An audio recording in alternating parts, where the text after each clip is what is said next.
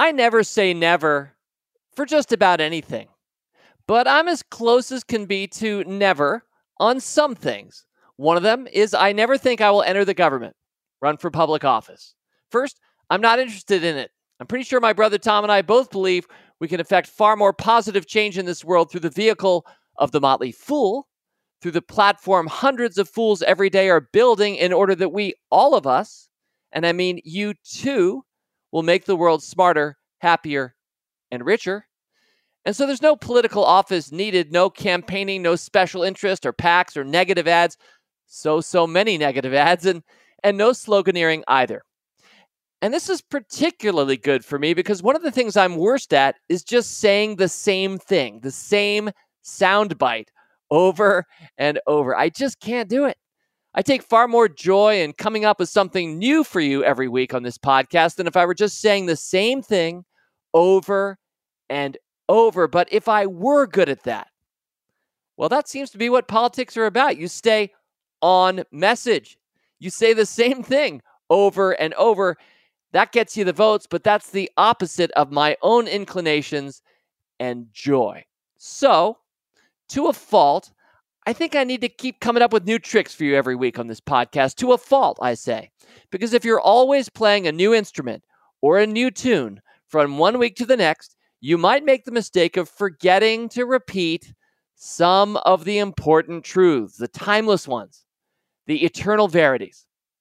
And so from time to time, I like to hail back to the past, remake some cardinal points that I have made before so they're not lost. Because a lot of you are new. We have more listeners, more newcomers to the Motley Fool than ever before. So I would be a fool, small f, if I assumed you knew that critical lesson I taught on this podcast in 2016 or one of my favorite stories from 2018 even. And so I started a new series a few years ago, Blast from the Past. 5 points I want to make sure you hear again or hear for the first time. And we have arrived at Volume 4, Blast from the Past, Volume 4, only on this week's Rule Breaker Investing. It's the Rule Breaker Investing Podcast with Motley Fool co-founder David Gardner.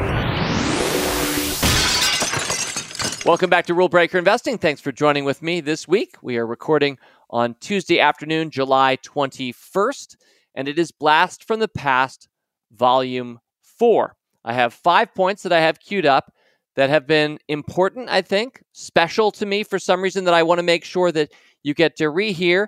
And as I said at the top, if you're hearing this for the second or third time, I'm kind of glad because I think these are worthy of that. But for many of you, it would be a mistaken assumption of mine to think that you were listening to me in, say, August of 2015 when I made one of these points. So it's helpful every 5 years sometimes to say some things again.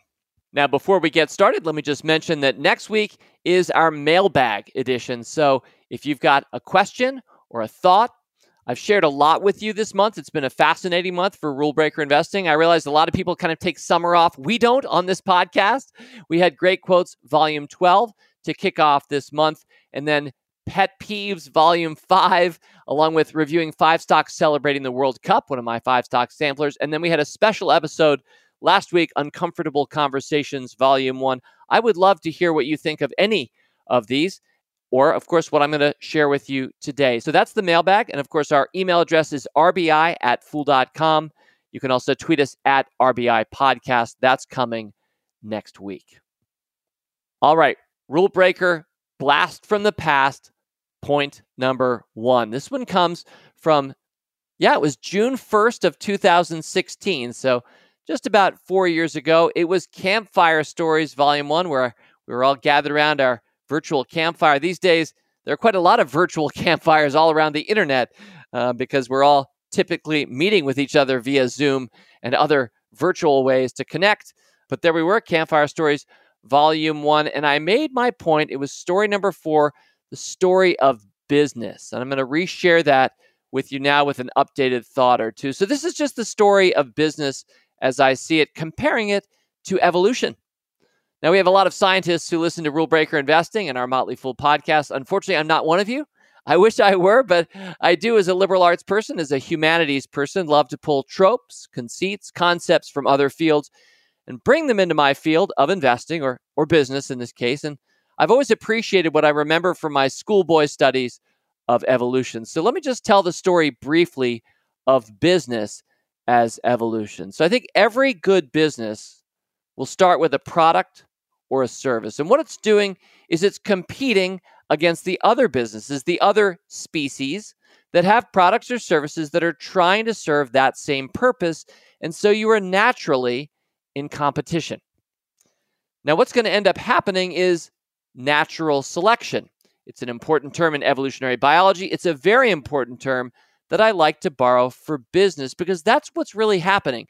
Customers begin to naturally select your business, not mine. They're selecting these days, for example, online retail more so than offline retail. And so what happens through natural selection is that certain species end up thriving and succeeding. And when they do, they're able to pass their genes on to the next generation of businesses and species, if you will. So natural selection is happening every day out there in the world. It's not just out in nature. It's happening very much so in business. And the ability to pass your genes on to the next generation is very specifically coded to your ability to thrive and survive. Now, something else is really important in evolutionary biology. It happens in business as well, and that is changes in environmental conditions. Now, sometimes randomly, sometimes sporadically, sometimes dynamically, sometimes not for a long time. But changes in exterior conditions occur, and all of a sudden, certain businesses will be favored by that or not.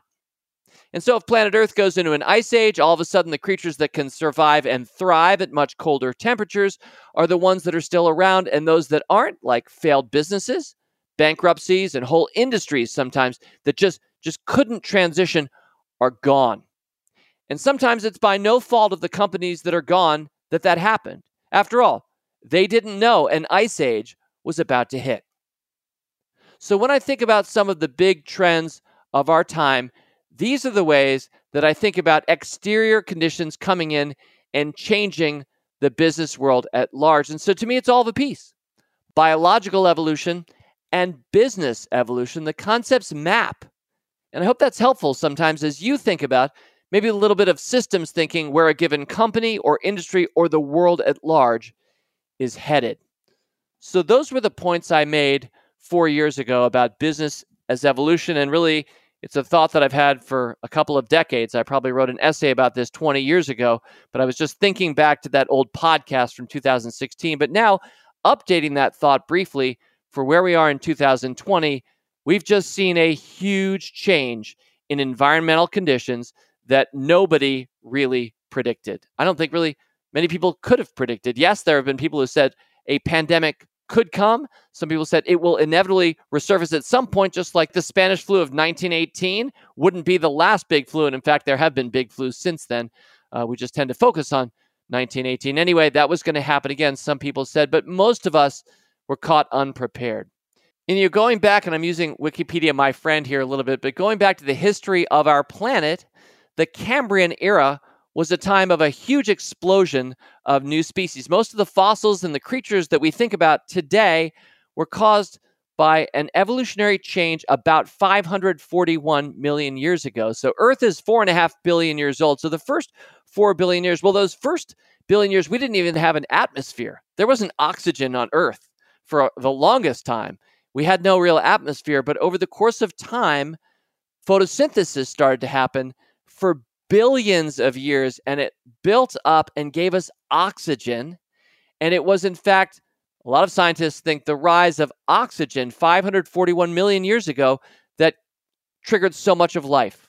So a huge evolutionary change that changed everything. And so while COVID-19 for me is nothing that big, not on that kind of scale, from a business and a cultural standpoint, at least in the here and now, it is very big. And so to me, it's a great reminder of the importance of being ready to evolve, ready to adapt. Which customer is naturally going to select my product or your product versus somebody else's? And are we buying stock in companies that are rolling well with how things are, this massive change in 2020? Certainly when I picked One of my recent 5-stock samplers, 5 stocks for the coronavirus. Some months ago, I was very specifically picking 5 companies that I believe are and will evolve and adapt successfully through this environment. And on the other side of it, because this too shall pass, COVID-19 will one day be a post, not a during or pre-COVID story, a post-COVID story. I think those companies will do great in that environment as well. Anyway, there it is. From a guy who last took bio in 9th grade. Yep, I managed to opt out of it in college, but I love that parallel, and I wanted to share that again. All right, blast from the past item number 2. This time we're going to January 18th of 2017, a podcast I did for Rule Breaker Investing entitled Great Stocks Don't Make You Think. Now, that podcast from a few years ago was reacting to an essay I'd written in 2008 called Great Stocks Don't Make You Think. And in 2008, and I'm going to share a portion of that essay with you here, but in 2008, I'd read a great book. If you're into web design, you'll recognize it. I hope it's Don't Make Me Think by Steve Krug. And I was saying it was the best book I'd read so far in 2008. Near as I can remember, it contained no mention of the stock market or investing or 200 baggers. It's just a very readable, insightful book on web design. So, of course, what's happening with this podcast and that essay is I'm relating web design, something that is outside of the field of investing, just like evolutionary biology is outside the field of business. I'm relating it to investing. Very specifically, I'm going to share with you now a portion of that essay. So here goes. Don't Make Me Think is not just a catchy title. It's author Steve Krug's first law of making a great web page that is easy to use. He writes, and I quote, "People often ask me what's the most important thing I should do if I want to make sure my website is easy to use.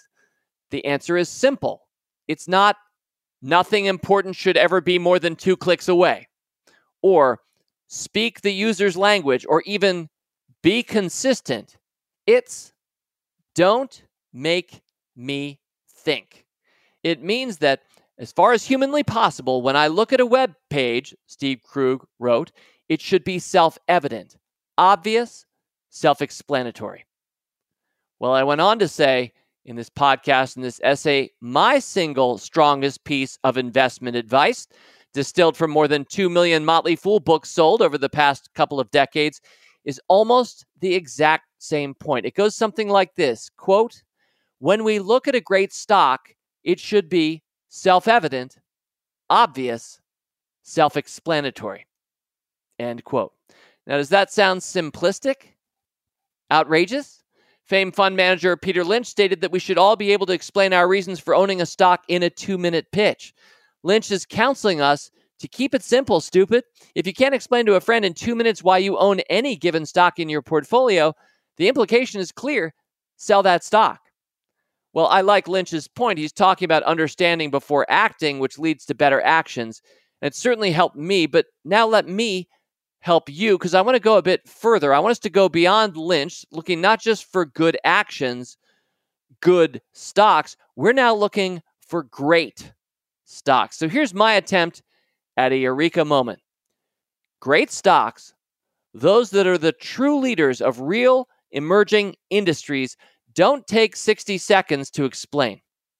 If you can't communicate convincingly to a friend in a sentence, even a mere phrase, why she should own this stock over the next 5 years, chances are it's not a great stock. Now, it might be a good stock or a winning stock, and no complaints about that, but it won't be a great stock. There's a wonderful German word. The word is Zeitgeist. I use it from time to time on this podcast. It means the spirit of the age. Age, I think, is Zeitgeist, I'm pretty sure, is spirit of the age. And so I think that you and I should be asking ourselves, what is the zeitgeist? What is the spirit of the age? To relate to my previous point, what big change is happening that we should be paying attention to that affects many things, including our decisions around our investment portfolio, maybe our businesses and our lives as well? What is the zeitgeist? And so the great stocks are going to be the ones that are clearly in the zeitgeist. They're probably leading the zeitgeist. They're top of mind kinds of companies. And it's ironic that many people resist buying them because they always look overvalued. And so people never buy Amazon, even though it was clearly the zeitgeist, or they buy it way too late. One thing I discipline myself to do as a younger man is to not be afraid to go in and overpay for what are considered ridiculously overvalued stocks. And then we look back 10 or 20 years later and we say, boy, that was one of my best stock picks, even though it looked so overpriced at the time. That was the zeitgeist. That's a great stock. Great stocks don't make you think. To conclude, I mentioned earlier my 5 stocks for the coronavirus. That was April 8th of this year. That was picked right in the teeth of the market drop. And when I look at the 5 companies there, I see Peloton Interactive, I see Roku, Sea Limited, Teladoc, and Zoom Video. Now, some of you may own all of those. Some of you may have never heard of any of those 5 companies. We're all coming from different places. But what I can say to you right now is, looking back just 3 months later, 3 of these stocks have now more than doubled from where they were just a few months ago. And just to focus on one in particular, Zoom Video Communications. My brother did a great job picking the stock in the middle of last year.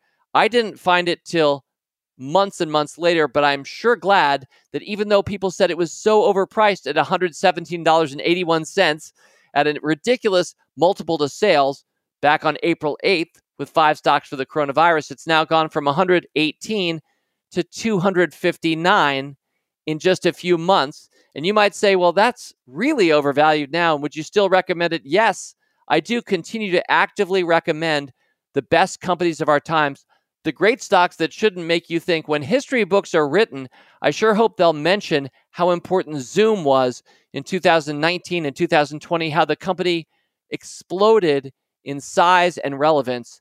And it feels to me like another one of those zeitgeist companies, as do some of the others on that list. Great stocks don't make you think. All right, blast from the past, item number 3. This one goes back just a couple of years. It goes back to March 28th, 2018, a very important moment, not just for this podcast, but possibly for the future of all investing. Now, I realize that's a very bold statement I've just made, but perhaps some of you will agree with me, the importance of what happened on that podcast. Now, on that podcast, I had my friend, co-conspirator here at the Motley Fool, David Kretzmann. It was March 28, 2018. It was a mailbag, right? Because it was the last Wednesday of March 2018. And we were taking a question. Simon, I hope you're still listening, from Simon from Ottawa. And Simon was basically wondering, in so many words aloud, how diversified he should be. Whether you're in Canada, the United States, Dubai, or China, these are general truths. And it was on that very podcast that David Kretzmann and I spontaneously created the Gardner-Kretzmann Continuum. Now, it's recurred in many mailbag questions since. It's been acronymized, made into an acronym, the GKC. A lot of my longtime listeners will definitely already know the GKC. I suspect if you were to Google GKC, you wouldn't see Gardner-Kretzmann Continuum come up as one of the top acronyms, but at least for this podcast, and possibly for the future of all investing, GKC will take on a bigger and bigger profile and maybe be identifiable when you Google the acronym on the future internet. The Gardner-Kretzmann Continuum. Now, I've made light of how many new listeners we have here in 2020, so let me, of course, briefly explain the GKC. The idea is very simple. In general, David and I were promoting the idea that you should have roughly as many stocks or investments in your portfolio as years that you've spent on this earth. So if you're 15 years old, you just got a great birthday check from grandma who wants you to get started investing. We love your grandmother. I would suggest that you don't just buy one stock with what grandma has given you. You should try to buy, you're 15, you should try to buy 15 stocks. Get from 0 to 15 as quickly as possible. Now, this used to be quite difficult to do because when I was 15, you had to pay a lot of money to transact, to buy a stock. You'd have to pay about $50 just to get a broker to run that to the floor for you and get you some shares of that stock. Those $50 commissions have dropped over time down to like 10 and then 5, and now they're at about 0. So we are living in an amazing time where a 15-year-old doesn't have to pay any commission to buy a stock. And increasingly, many brokerage firms are allowing you to buy fractional shares of stocks, which is also amazing. All of these developments are in the last 12 months. And so increasingly, it doesn't matter how much money you have. You can divide it up into however many pieces and buy however many stocks in fractional shares as you would like. And so if you're 15, the GKC suggests that you take grandma's check and make it a 15 stock portfolio, which is the right way to approach it, because you should have a portfolio, not just a single stock.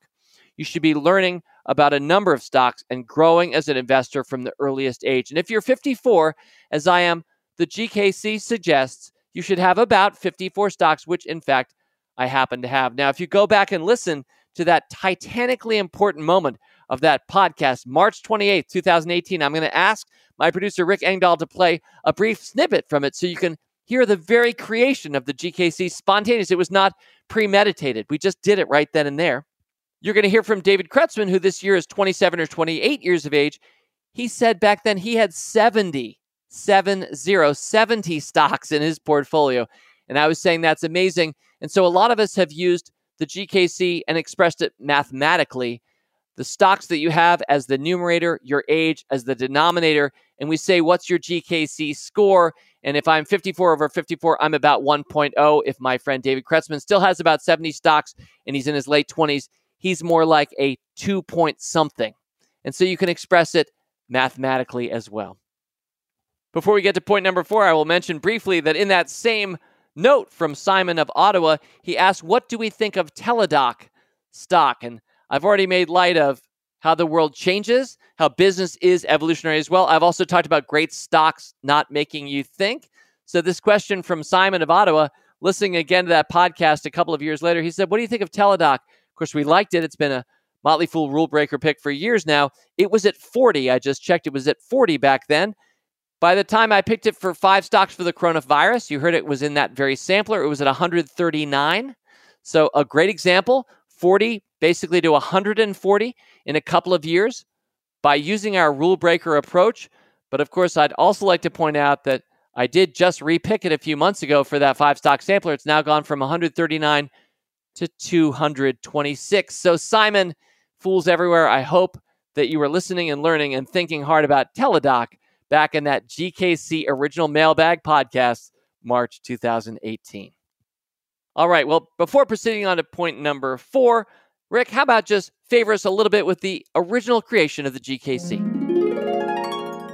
Here's a new thing. We're going to debut a new term on this podcast. I don't know if it'll stand the test of time. Will it ever survive just this one podcast?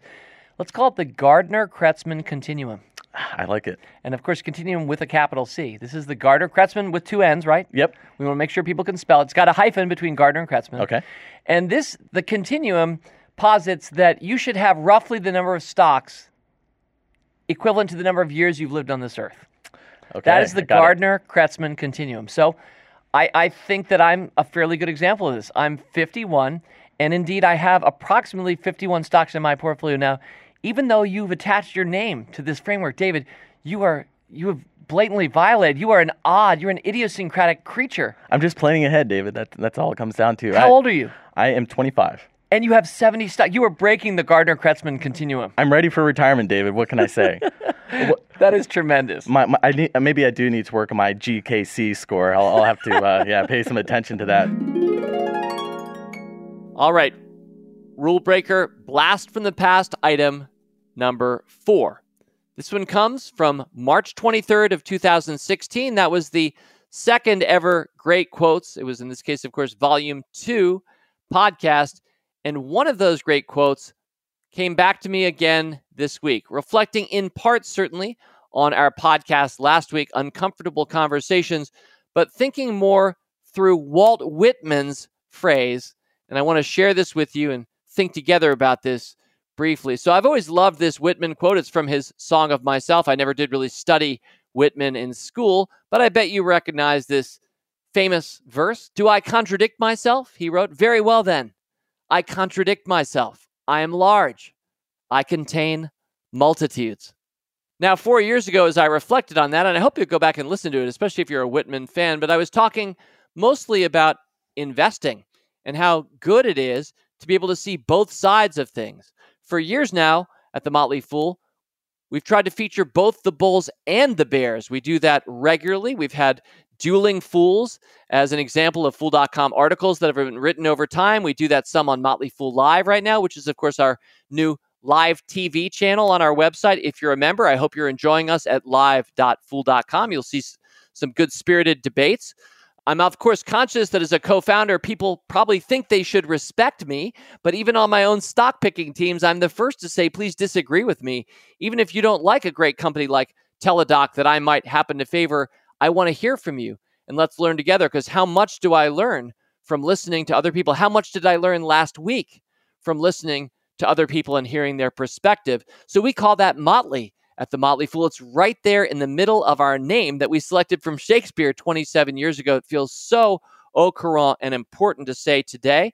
So whether we're talking about last week's podcast or what I was saying with Walt Whitman's help 4 years ago, do I contradict myself?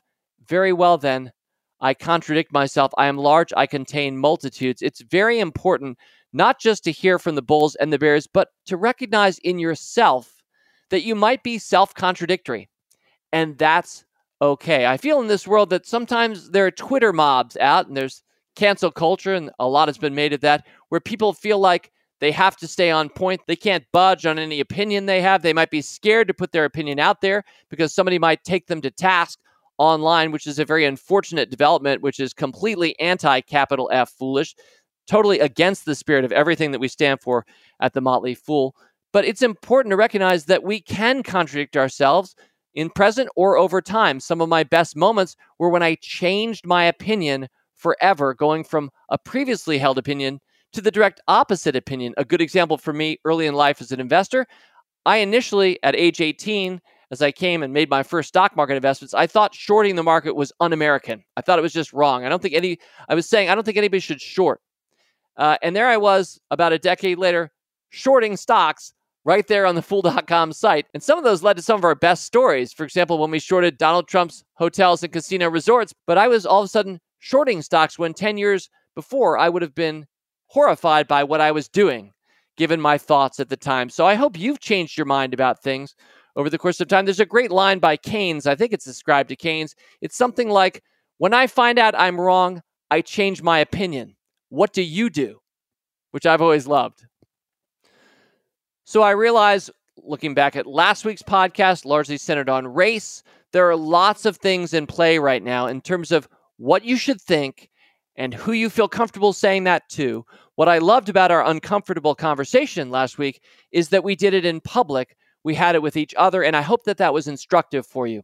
I hope that you saw some Walt Whitman in it. And I even want to mention a moment I had earlier today, because it shows how much of two minds I am about things, and I hope that you can see both sides of this as well. I was in an investment discussion meeting earlier today with an analyst, somebody that I won't mention here who it was, but this person said they actively didn't like this stock because they had a white man as the CEO of this company. Now, what this analyst was saying is, given that the company itself is largely about fashion for women, this analyst thought that's not a good CEO for the company. I can easily see that. In fact, the company's board was largely full of white men. And that does seem a little old school to me and doesn't make me feel as if that stock or company is rolling with the times and is that well positioned. Are they really progressive? More important, are they going to innovate with a white male CEO? Now let me jump over to the other side of the table. Looked at it in another light, that's something I can't imagine myself ever saying. To say that a white man, to say that a black man shouldn't run that company, that doesn't accord with my understanding of the melting pot and all of the possibilities of America. Do I contradict myself? Very well then, I contradict myself. I am large, you are too. We contain multitudes. I hope you can see both sides of that and why either could be right in a given time. I think in this time, it's a fair comment to make about that company. Looked at from the future, I always hope we're going to get to where Star Trek did.